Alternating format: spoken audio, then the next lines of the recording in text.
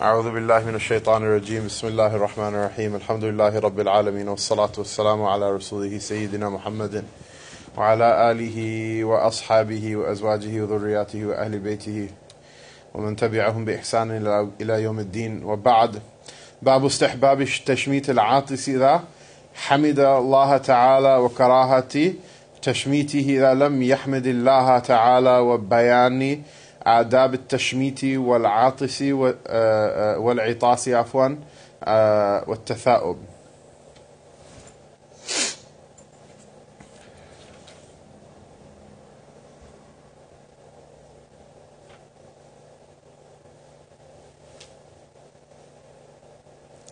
This is a chapter regarding the recommendation to respond by invoking Allah's mercy on the one who sneezes and then praises Allah Ta'ala, and the dislikedness of doing so for the one who doesn't praise Allah Most High, and the explanation regarding the proper etiquette of giving these blessings and benedictions on the one who sneezes, and how to sneeze and how to yawn. عن سيدنا أبي هريرة رضي الله تعالى عنه عن النبي صلى الله عليه وسلم قال إن الله يحب العطاس ويكره التثاؤب، فإذا عطس أحدكم وحمد الله تعالى كان حقا على كل مسلم سمعه أن يقول له يرحمك الله، وأما التثاؤب فإنما هو من الشيطان، فإذا تثاءب أحدكم فليرده ما استطاع، فإن أحدكم إذا تثاءب ضحك منه الشيطان. رواه البخاري. The Sayyidina Abu Hurairah radiallahu ta'ala anhu narrates from the Prophet sallallahu alayhi wasallam that he said, indeed Allah Ta'ala loves that a person should sneeze, and He dislikes that they should yawn. So if a person sneezes and they praise Allah Ta'ala, it is that person's right upon every Muslim that hears him praise Allah Ta'ala that they should invoke Allah's mercy upon him by saying, Yarhamuk Allah, may Allah have mercy on you. And as for the one who yawns, then the yawn comes from shaitan, and if a person amongst you should yawn, let them suppress it as much as they're able to, for indeed one of you, when you yawns, shaitan laughs at them because of it. It's a narration of Bukhari. So the idea is what? The idea is that when a person sneezes is a sign of the vigor of the body. A person sneezes, it's such a strong reaction that it actually temporarily stops the heart for an instant, and the entire body has to brace for it. It's a sign of the vigor of the body. This comes back to the hadith of the Prophet ﷺ that the strong believer is more beloved to Allah Ta'ala than the weak believer, is better and more beloved to Allah Ta'ala than the weak believer, and there's good in both of them. So the sneeze is a sign of the strength, of the vigor of the body, and a person says Alhamdulillah upon sneezing because of that, and then the person who hears him says Yarhamuk Allah out of shafaqah and out of kindness to that person, because the body, literally the entire body cringes and it leaves its normal mode of being for just a minute, and so it's like a dua that Allah Ta'ala restore you to your normal and your regular state. The reason the yawn is something that's not something that is praiseworthy is because it's a sign of the weakness of a person. It's a sign of the flagging and waning strength and power of a person. And so when a person yawns, then what they should do is suppress it to the best of their ability, and that means what? By covering your mouth, not leaving your mouth open. When a person yawns, what are they supposed to do? Suppress it by covering their mouth. And this is something I think it's like a psychological effect. When one person yawns, everybody else then wants to yawn. it becomes contagious. It's a sign that the body is weakening. It's a sign that a person has eaten too much. It's a sign that a person is tired. They're waning and they're flagging. Obviously, it's not a sin. The idea is just that a person should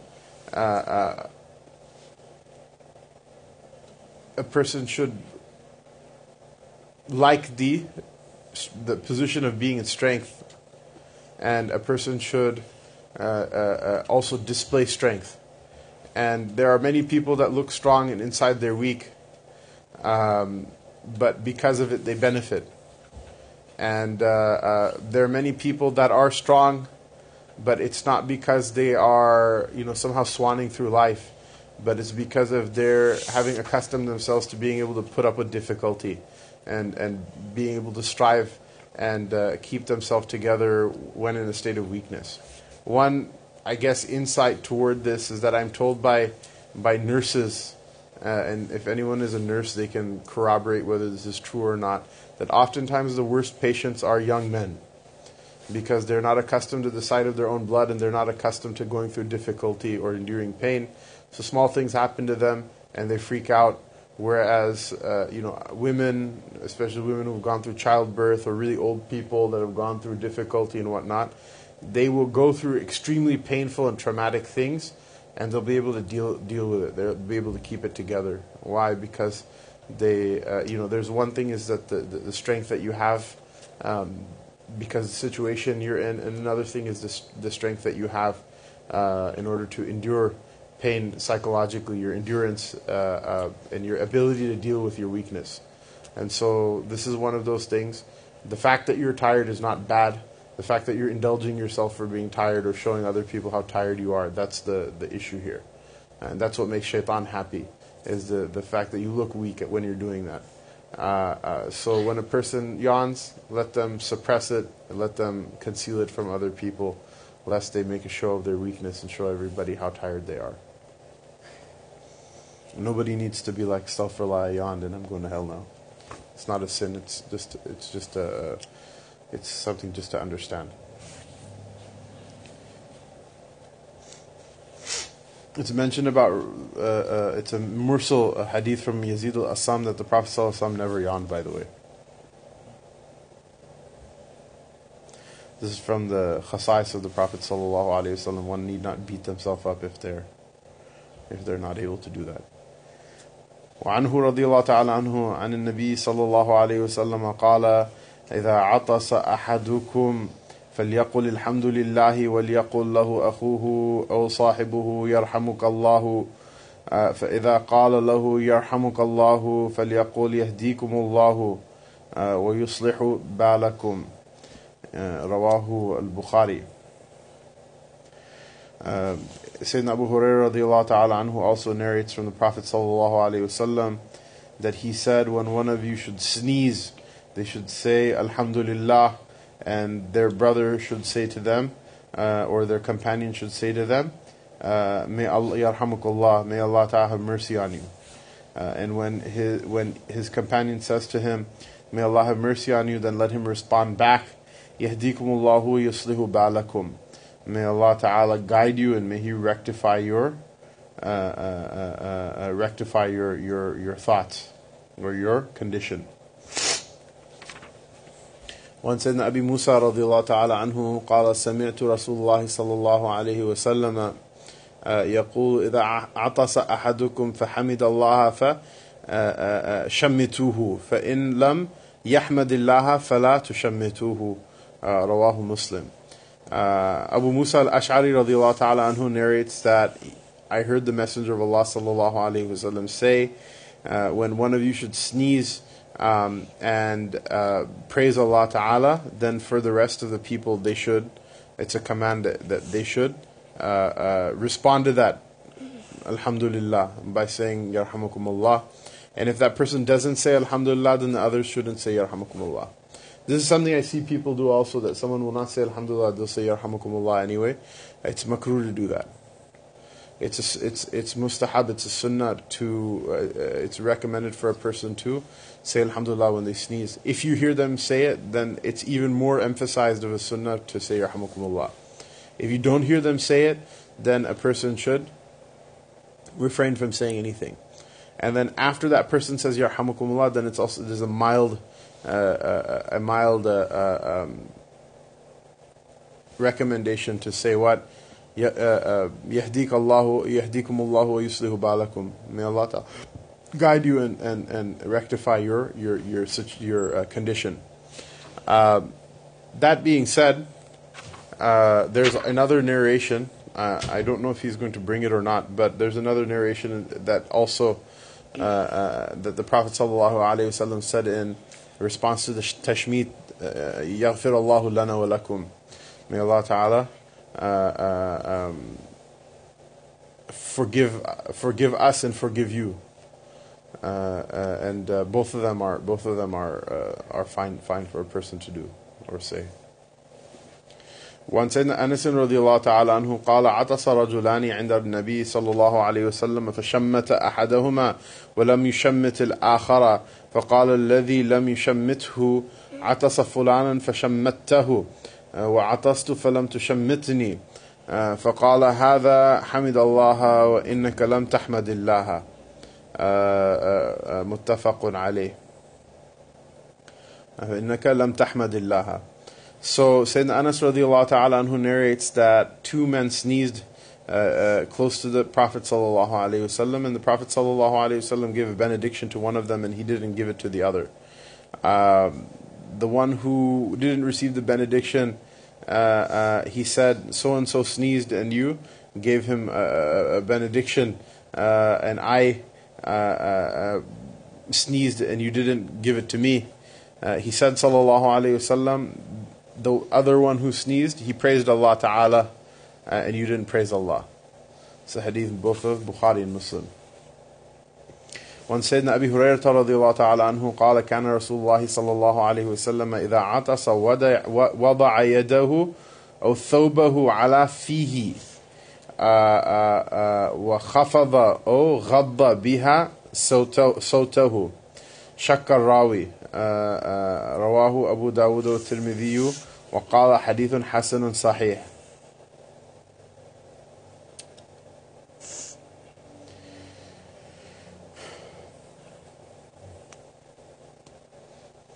Sayyidina Abu Hurairah radiallahu ta'ala anhu narrates that the Messenger of Allah sallallahu alayhi wasallam, when he sneezed, he would put his hand or a cloth over his arms or a cloth over his nose in order to decrease or lower the sound. So some people, mashallah, when they sneeze, it's like a jungle animal, is like whatever about to pounce on its prey or something like that. I guess that's fine. Everybody has a different physical makeup and things like that.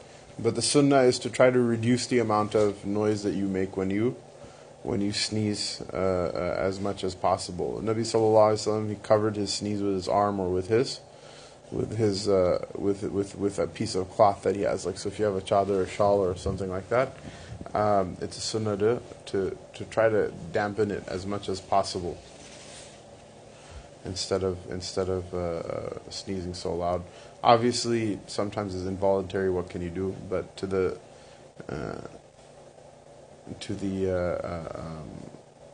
degree you're able to, you're supposed to keep the volume down. In general, like making loud noises and stuff like that is not. It's not something that, in general, it's not from the adab of the sunnah of the Prophet sallallahu alaihi wasallam. Nabi alayhi salatu wasallam, there are many hadith in which he would praise people for their sakina and their waqar, their ability to move with grace and with gravity and with calmness, to do stuff with calmness. This is one of the things, mashallah, by Allah Ta'ala's fadl, I got to meet one of my mashayikh, my teachers that I read Maliki fiqh from, the one that I spent the most time with actually out of all of them, in Medina Munawwara. And this is one of the things, you see someone after like 10 years, 50, or whatever, 8-10 years, then you remember things about them. One of the things is he completely boycotts, he boycotts ever getting angry about stuff. People do the most ridiculous things, And he's just like, you know what, I'm not gonna, I mean, he doesn't say it on his tongue, but his hal speaks like that, that I'm not gonna, I refuse to just get angry or upset about this. And he's a person who's extremely calm and very graceful in the way that he moves around. And he actually mentioned this. The hadith in which the Prophet ﷺ would praise people for their ability to just be chill about everything. So yelling and screaming is like the opposite of that Nabawi trait. So people should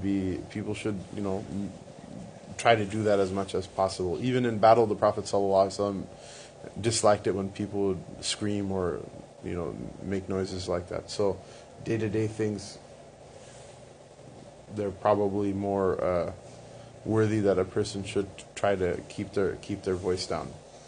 It comes in the Quran that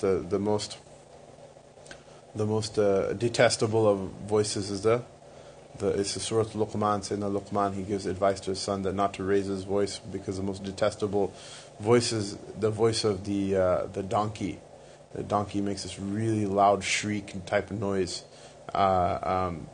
That's what's referred to in the Quran as zafirun wa shahiq. It's actually the noise that the people in the hellfire will make when their screams.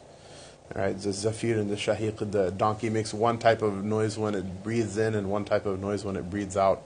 That's not something that a person should generally, any trait of a donkey is not something that a person would love to be described by. So that being said, donkeys have some good traits. What's a good trait of a donkey? Say something nice about a donkey, Imran Qasim. I got nothing. Say something nice about a donkey. Nobody. They work hard. They carry loads and burdens. They work hard. So the idea is that, okay, there's always something good to say about everything. In general, though, it's the other traits are not the whole package is not something a person should want. Even though there may be individual things that a donkey does that's good. There's something good to say about right? Sayyidina Isa alayhi salam, Ghazali rahimahullah ta'ala narrates that Sayyidina Isa alayhi salam and his disciples once passed by the rotting corpse of a pig, and he commented how beautiful the white teeth were. And so his disciples were flabbergasted, right? Because pig is generally not a nice thing, right? So why would a Nabi say something nice about the rotting corpse of a dead pig, which is even more disgusting than a regular pig? So someone asked him, so why did you say that after like so long keeping it? And he said, why did you say that? He said, I know it seems like pretty detestable. I just didn't want to say something bad lest I gain the habit of just speaking ill about things all the time. That's also problematic. A person, if they see themselves saying too much negative, then they should check themselves from that. It's not a good sign. It doesn't mean that we're supposed to like the mind should like forego its ability to analyze things. But if everything you're saying is negative, then something's wrong. And in general, it's a prophetic trait also to not focus on negativity more than is utterly necessary. So Sayyidina Isa alayhi salam can say something nice about the rotting corpse of a dead pig. There's you can always find something nice to say. Alhamdulillah. Oftentimes when you say something nice about someone or something, it becomes a self-fulfilling prophecy as well. It becomes a way for them to behave in a dignified way. Whereas if all you say, especially people who have kids or people who are teachers who have students, even if your student or your child is like in the moment a complete like mess up, try to say something nice about the kid from regularly, so that they have a way of behaving dignified. If you don't give them any option except for to behave badly or to behave like a screw up, then don't be surprised if that's all they do. You didn't give them any other choice at that point. وعن أبي موسى رضي الله تعالى عنه قال كان اليهود يتعاطسون عند رسول الله صلى الله عليه وسلم يرجون أن يقول لهم يرحمكم الله فيقول يهديكم الله ويصلح بالكم. رواه أبو داود والترمذي وقال حديث حسن صحيح. Sayyidina Abu Musa al-Ash'ari radiallahu ta'ala anhu, he narrates that the Jews used to sneeze. They used to sneeze with one another next to the Prophet sallallahu alaihi wasallam, hoping that he would say to them, "Yarhamukumullah," and And what he would say to them is what? He would just skip the Yarhamukumullah, right? What is it? You sneeze and say Alhamdulillah. Then the tashmeet, the benediction that's said in response is Yarhamukumullah, Allah have mercy on you. And then the benediction that's said in response to that is what? Yahdikumullahu yuslihu balakum. May Allah Ta'ala guide you and rectify your state.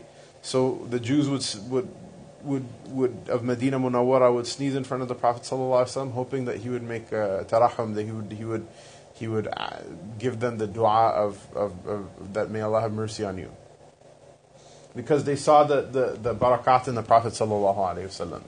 It's not just the Jews of Medina; it's the same thing with the mushrikeen of Quraysh. They saw the barakat that used to follow the Prophet ﷺ, the blessings that used to follow him around. Sayyidina Salman al-Farisi radiyallahu ta'ala anhu was wrongfully enslaved. And because of that, the Prophet ﷺ actually purchased him and freed him. And he gave him the wala ul-itq, that he said that Salman is from my family. Why? Because the freed slave of a person is considered to be like a family member. In fact, in our sacred Sharia, if somebody dies and they have no relatives, only a slave that they freed, or if a freed slave dies and they don't have any inheriting relatives, only the master who freed them, that relationship actually has mirath in it, that you'll actually inherit from one another as well. Or if there's the what you call the ashab al-fara'id, the people who receive fixed shares, their fixed shares are taken and then there's money left over, then the wala ul-itq, the wali ul-itq, the person who either freed the person or the person who was freed, they'll inherit from one another. And so Sayyidina Salman al-Farisi radiyallahu ta'ala anhu was the freed slave and the mullah of the Prophet sallallahu alaihi wasallam.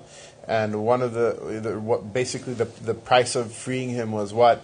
Was that the Yahudi who owned the Prophet sallallahu alaihi wasallam's the Yahudi that owned Salman al-Farsi radiyallahu anhu, he said that so many trees, date palm trees, you have to plant them for me in my orchard, and once they start giving fruit, then he's free.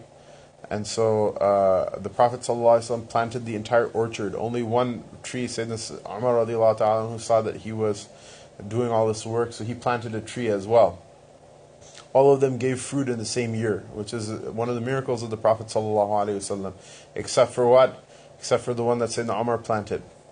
He narrates the hadith himself. He says, except for the one that I planted. And so the Prophet ﷺ says, show me where that tree is. And so he uprooted it and planted another tree in its place. And that one also gave fruit in the same year.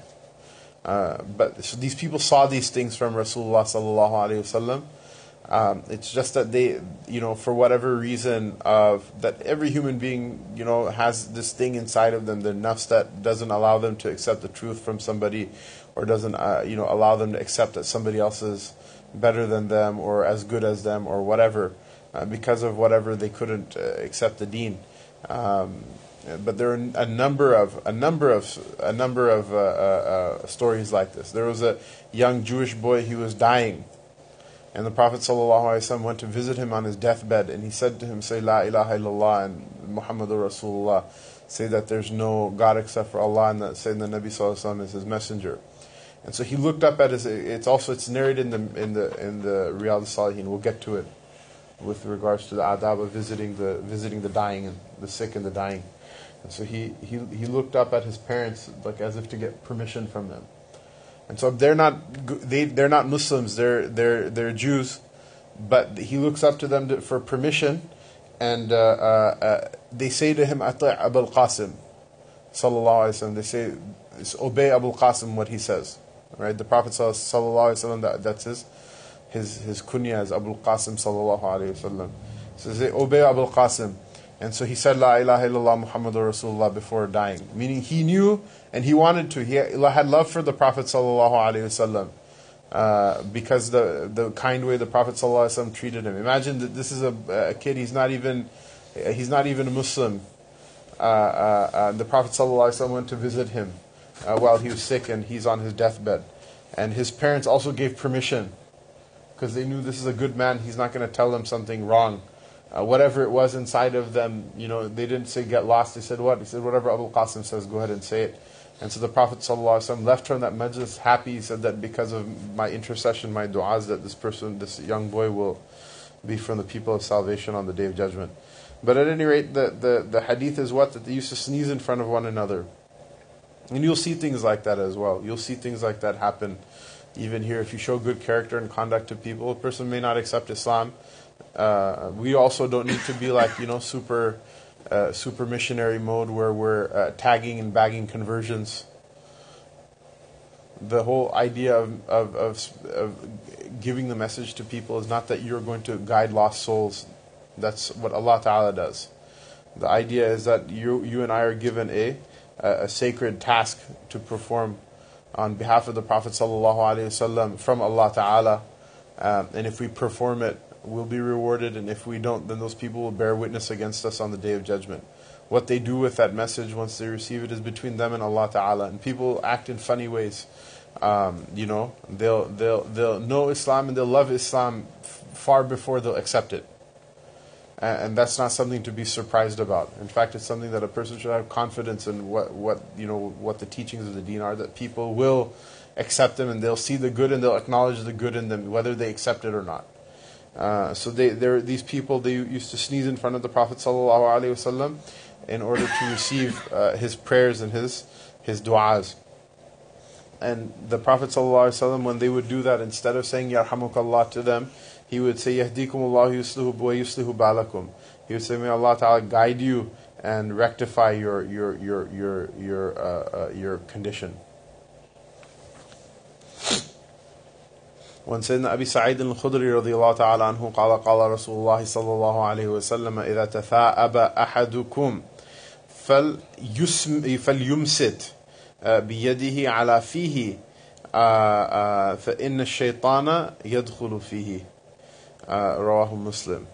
Sayyidina Abu Sa'id al-Khudri al-Ansari radiyallahu ta'ala anhu narrates that the Messenger of Allah sallallahu alayhi wasallam said, if one of you should yawn, let them فَلْيُمْسِكْ let them put their hand on their mouth, or grab their mouth with their hand. Why? Because shaitan enters in from that open, yawning mouth.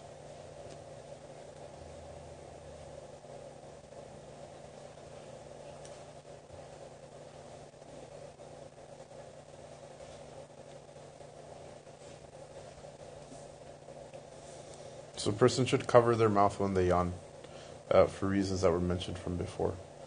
باب استحباب المصافحة عند اللقاء وبشاشة الوجه وتقبيل يد الرجل الصالح وتقبيل ولده شفقة ومعانقة القادم من السفر وكراهة الانحناء. It's a chapter regarding the recommendation of shaking hands when meeting and having a happy face when meeting. Be happy.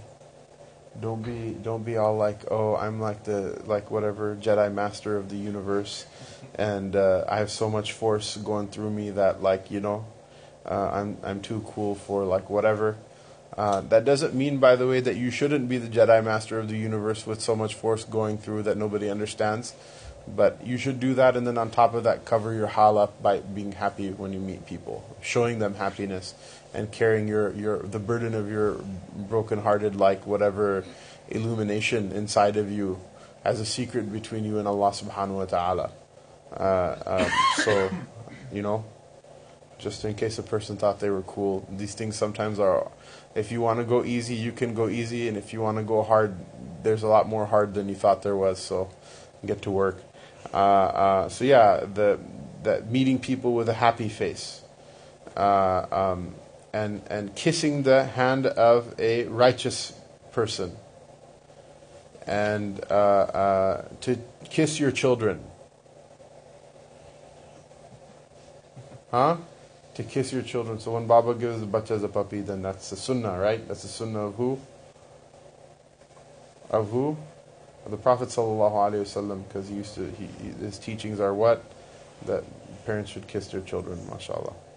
So don't be embarrassed if Baba gives you puppy in public, inshallah.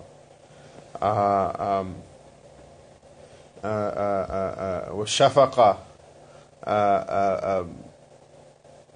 ولده شفقة, out of kindness to them, to kiss the children out of kindness to them, and to embrace the one who arrives from a trip, and the dislikedness of bowing or lowering yourself in front of another person.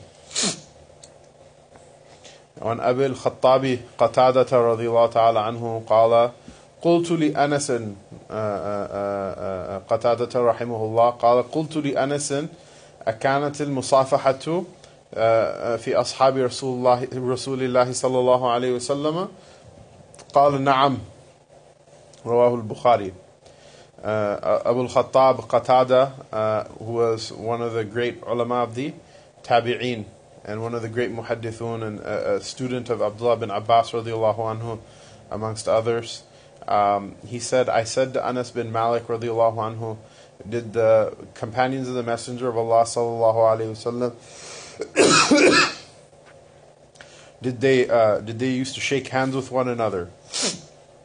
And he says yes. He responded yes, radiallahu anhu. Sayyidina Anas bin Malik was one of the longest lived of the companions of the Messenger of Allah sallallahu alayhi wasallam after his passing. So he said yes, they used to shake hands with one another. عن أنس رضي الله تعالى عنه قال لما جاء أهل اليمن قال رسول الله صلى الله عليه وسلم قد جاء أهل اليمن وهم أول من جاء بالمصافحة رواه أبو داود بإسناد صحيح.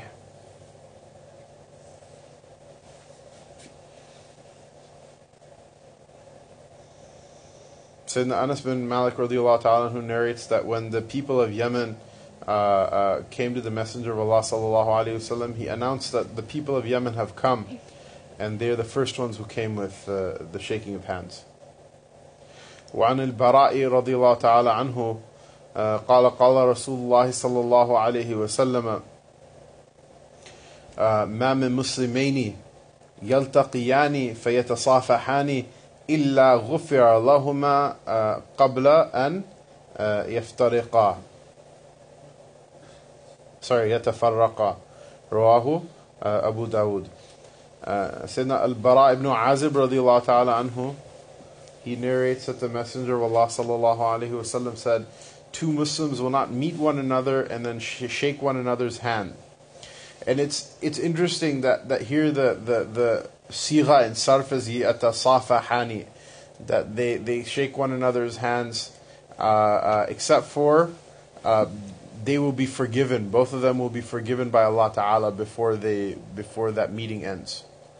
But the sigha here is yatasafahan. Yatasafahan means it's tafa'ul in sarf, in Arabic morphology. Anyone here read sarf? Right? The khasiyah of the tafa'ul bab is what? Is that there's no fa'il and maf'ul. They're just two co-fa'ils. There's no giver of the object and receiver of the object. Rather, both parties are equal participants in whatever action is being done. It's not like, daraba Zaydun Amran, that Zayd hit Amr, Zayd is the one hitting and Amr is the one getting hit. No, the tafa'ul is when both shake hands with one another. And this happens as well. Sometimes somebody comes and shakes hands with another person very eagerly, and the other one's like they give them, like it's a princess waiting to get her hand kissed. Which is fine if you're actually a princess, but you're not. So that's not a way to shake hands with people. The idea is that you should meet one another both with eagerness. It's hoped that if one person does it and the other person doesn't show the eagerness, at least the one who shakes hands properly, that one will be forgiven. If the other person doesn't want to participate in that process, it's their own loss. But the idea is that two Muslims will not meet one another and then shake one another's hands, except for their sins will be forgiven before they leave, before they separate from one another. So hadith of Abu Dawud. And that's a pretty good That's a pretty good deal. It's a reason to, it's a reason to be excited to meet your fellow believer and Muslim, and meet one another with a proper level of protocol. وعن سيدنا أنس رضي الله تعالى عنه قال رجل يا رسول الله الرجل منا يلقى أخاه أو صديقه أينحني له قال لا قال أفيلتزمه ويقبله قال لا قال فيأخذ بيده مصافحة قال نعم.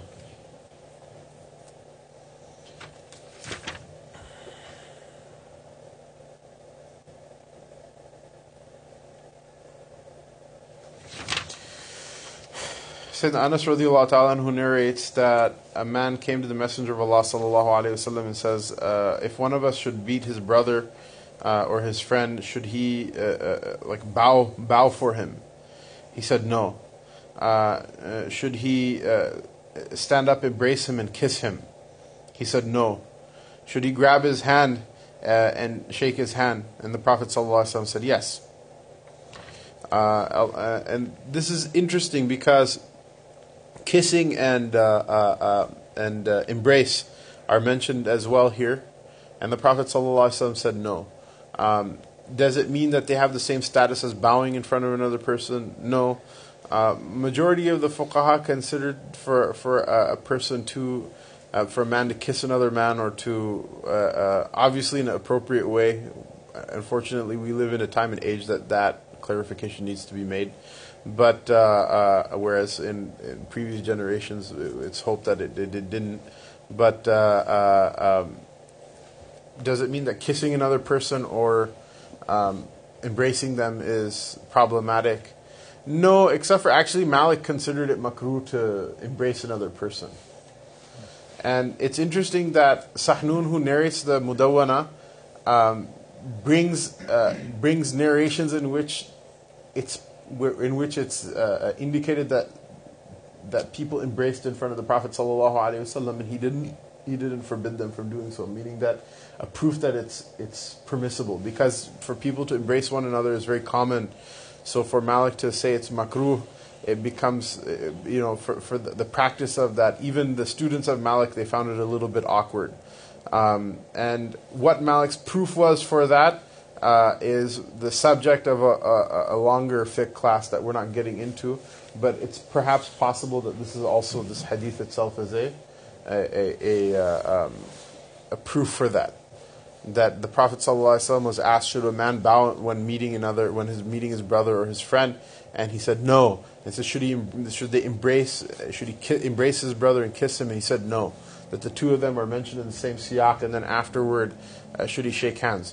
Shaking hands is permissible. The recommended form of greeting is to say salam. You don't have to shake hands with everybody. There's some benefit in it, there's some reward in it, but the standard masnoon way of meeting and masnoon way of parting is to what? To say assalamu alaikum wa rahmatullahi wa barakatuh. It's not to say salam. It's not to say ma'as salama. It's not AWW, LOL. Okay, it's what? Assalamu alaikum wa rahmatullah, assalamu alaikum wa rahmatullahi wa barakatuh. We went through that before. وعن صفوان بن عسال قال يهودي لصاحبه اذهب بنا إلى هذا النبي فأتيا رسول الله صلى الله عليه وسلم فسألاه عن 9 آيات بينات فذكر الحديث إلى قوله قبلوا يده ورجله وقال نشهد أنك نبي. So a longer hadith which is mentioned, رواه الترمذي وغيره بأسانيد صحيحة. It's mentioned elsewhere in its complete length, but the thing that was mentioned here is what's relevant to the chapter from Safwan bin Asal radiyallahu ta'ala anhu.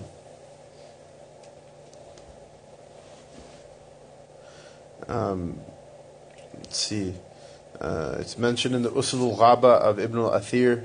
The Usud al-Ghaba is an encyclopedia of the Sahaba radiallahu ta'ala anhum. So there are two. There are more than two. There's a bunch of them, but there's a number of encyclopedias that the names of the Sahaba radiallahu ta'ala anhum have that they're recorded in. One is the Usud al-Ghaba of Ibn al-Athir. One is the Isti'ab of Qadi Abu Bakr ibn Abd al-Barr, Abu Yusuf. Ibn Abd al-Barr's is called al-Isti'ab fi Ma'rifat al-Ashab. And Ibn Abd al-Barr is, at one point, he's the Qadi of Lisbon. He's from Qurtuba. He's a Spanish muhaddith. I'm pretty sure Hafiz ibn Hajar has one as well, but the name is slipping me right now. Maybe we can look it up and say it later. But these are encyclopedic collections of the names of the Sahaba radiallahu anhum. The Usud al-Ghaba mentions that after the Prophet sallallahu alaihi wasallam passed away, that Safwan bin Asal lived in Kufa.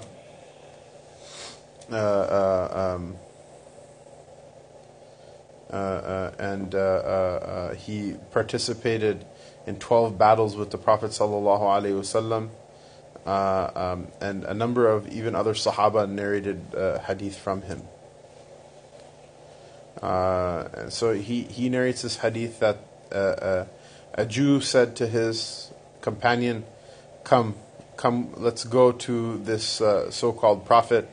And they went to the Messenger of Allah sallallahu alaihi wasallam, and they asked him for 9 clear signs of his prophethood.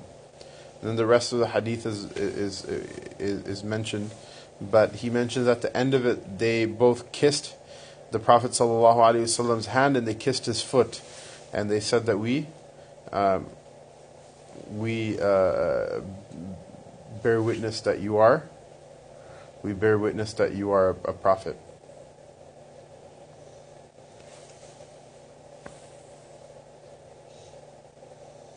So I assume that the munasaba of narrating this part of the hadith in this chapter is to prove that it's permissible to kiss the hand of another person. Although I would think that from the fuqaha there would be somebody who would come back and say, yeah, but kissing the feet is mentioned as well, and that's not a normal thing. So it may be just khas for the Prophet sallallahu alaihi wasallam. And the debate is longer, and it belongs in the books of fiqh, inshallah. Wallahu a'lam, and Allah knows best. وعن ابن عمر رضي الله تعالى عنه قصة قال فيها فدنونا من النبي صلى الله عليه وسلم فقبلنا يده. Sayyidina Abdullah ibn Umar رضي الله تعالى عنه, he narrates a longer story, but the snippet that's relevant here is that he said that we came close to the Prophet sallallahu alaihi wasallam, and we kissed his hand, alayhi salatu wassalam.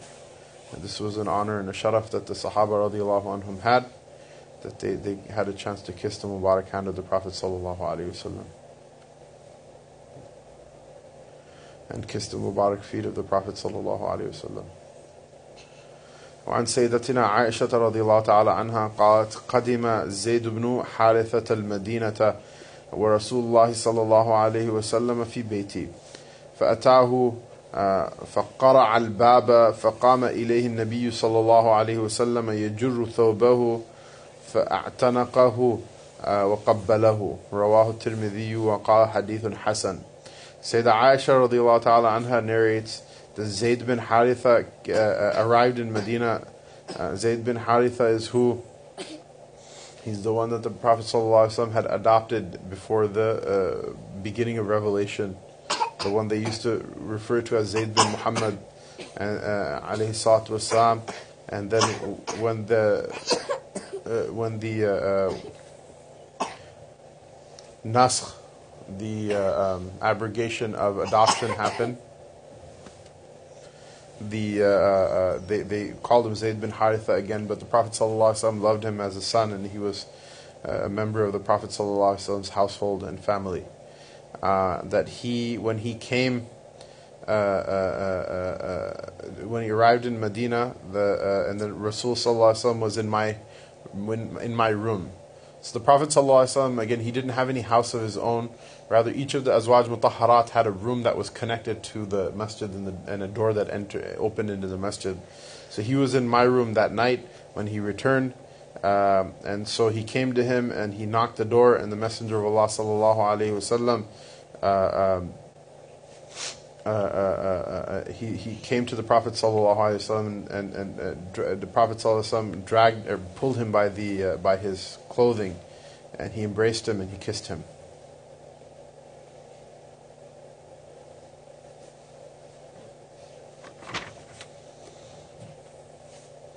And generally speaking, I think one of the speculations people have made is that had he been alive, there's a good chance that he would have been the Khalifa of the Prophet sallallahu alaihi wasallam. Except for he was shaheed in the Battle of Mu'tah, and the Prophet sallallahu alaihi wasallam trusted him with the command of the army when he wasn't personally there. There are a number of expeditions in the Sirah that Zayd bin Haritha, if he's part of it, he's the commander of that expedition. And he was a beloved one of the Prophet ﷺ. And this is the reason also that when the Prophet ﷺ passed away, the army that he had sent out was under the command of his son Usama bin Zayd, despite him being a teenager, which was what? It was giving the command of his father. He was giving him the command of his father, essentially. And the reason for mentioning all this right now is that the Prophet ﷺ, he used to send the ones that he loved. And Zayd bin Haritha was shaheed fi sabilillah. And the Prophet ﷺ, he wept for him when he passed away. And he's the one who knows better than any of us what the maqam of a shaheed is. But it's normal for a person when they lose somebody or they're separated from somebody that they love that they should weep. There's no harm or sin or even defect in that. If a person weeps because why me and all this other nonsense, that's different. That's wrong. But if a person weeps just because of the pain of being separated from somebody that you love, the Prophet ﷺ wept for him, and he sacrificed ﷺ from himself and from the ones that he loved and from his own family before he expected other people to give and sacrifice, which is important for us to understand and important for us to know, lest we, when put in a position of authority or power, spare ourselves and put other people through difficulty. Everybody should take up difficulty in the path of Allah Ta'ala, and we lead by example. And the Prophet ﷺ, his sunnah is to lead by example. وعن سيدنا أبي ذر رضي الله تعالى عنه قال لي رسول الله صلى الله عليه وسلم لا تحقرن من المعروف شيئا ولو أن تلقى أخاك بوجه طليق رواه مسلم. Sayyidina Abu Dharr al-Ghifari radiyallahu ta'ala anhu narrates that the Messenger of Allah sallallahu alayhi wasallam said to me, do not at all hold as mean or hold as of little worth or little value any good deed, even if that good deed is something as simple as meeting your brother with a smiling face. وعن سيدنا أبي هريرة رضي الله تعالى عنه قال قبل النبي صلى الله عليه وسلم الحسن بن علي رضي الله تعالى عنهما فقال الأقرع ابن حابس إن لي 10 من الولد ما قبلت منهم أحدا فقال النبي صلى الله عليه وسلم من لا يرحم لا يرحم متفق عليه. Sayyidina Abu Hurairah radiyallahu ta'ala anhu narrates, this is the last hadith inshallah that we'll read tonight, from the Dars at least. Sayyidina Abu Hurairah radiyallahu ta'ala anhu narrates that the Prophet sallallahu alayhi wasallam, he kissed Al-Hasan bin Ali, his grandson. Sayyidina Al-Hasan radiyallahu ta'ala anhu, from the people, he is the one, his face resembled the face of the Prophet sallallahu alayhi wasallam the most. He was very handsome young man. There are very interesting stories about that when he grows up, but we're not going to tell them right now. At any rate, he's very handsome. He's a very handsome person. And the Prophet ﷺ kissed him. He's the grandson of the Prophet ﷺ, Hasan bin Ali radiallahu ta'ala anhuma. Al-Aqra' ibn Habis, who was like a hard tough guy. He saw this and he says, I have 10 children and I've never kissed one of them. Can you imagine that? A Baba has 10 children, he never give puppy to any one of them, ever. Can you imagine that, Aisha? Can you imagine that? It's like, what kind of Baba is that, right? So that's why the Prophet ﷺ came to teach people. He didn't know. The Prophet ﷺ taught him. And he taught all of us. So he said, I have 10 children and I've never kissed one of them. The Prophet ﷺ said, the one who doesn't have mercy, mercy won't be had on him either. Allah Ta'ala make us amongst the people of mercy, and Allah Ta'ala have mercy on all of us as well. Wa sallallahu ta'ala ala rasulihi sayyidina Muhammadin wa ala alihi wa sahbihi wa sallam.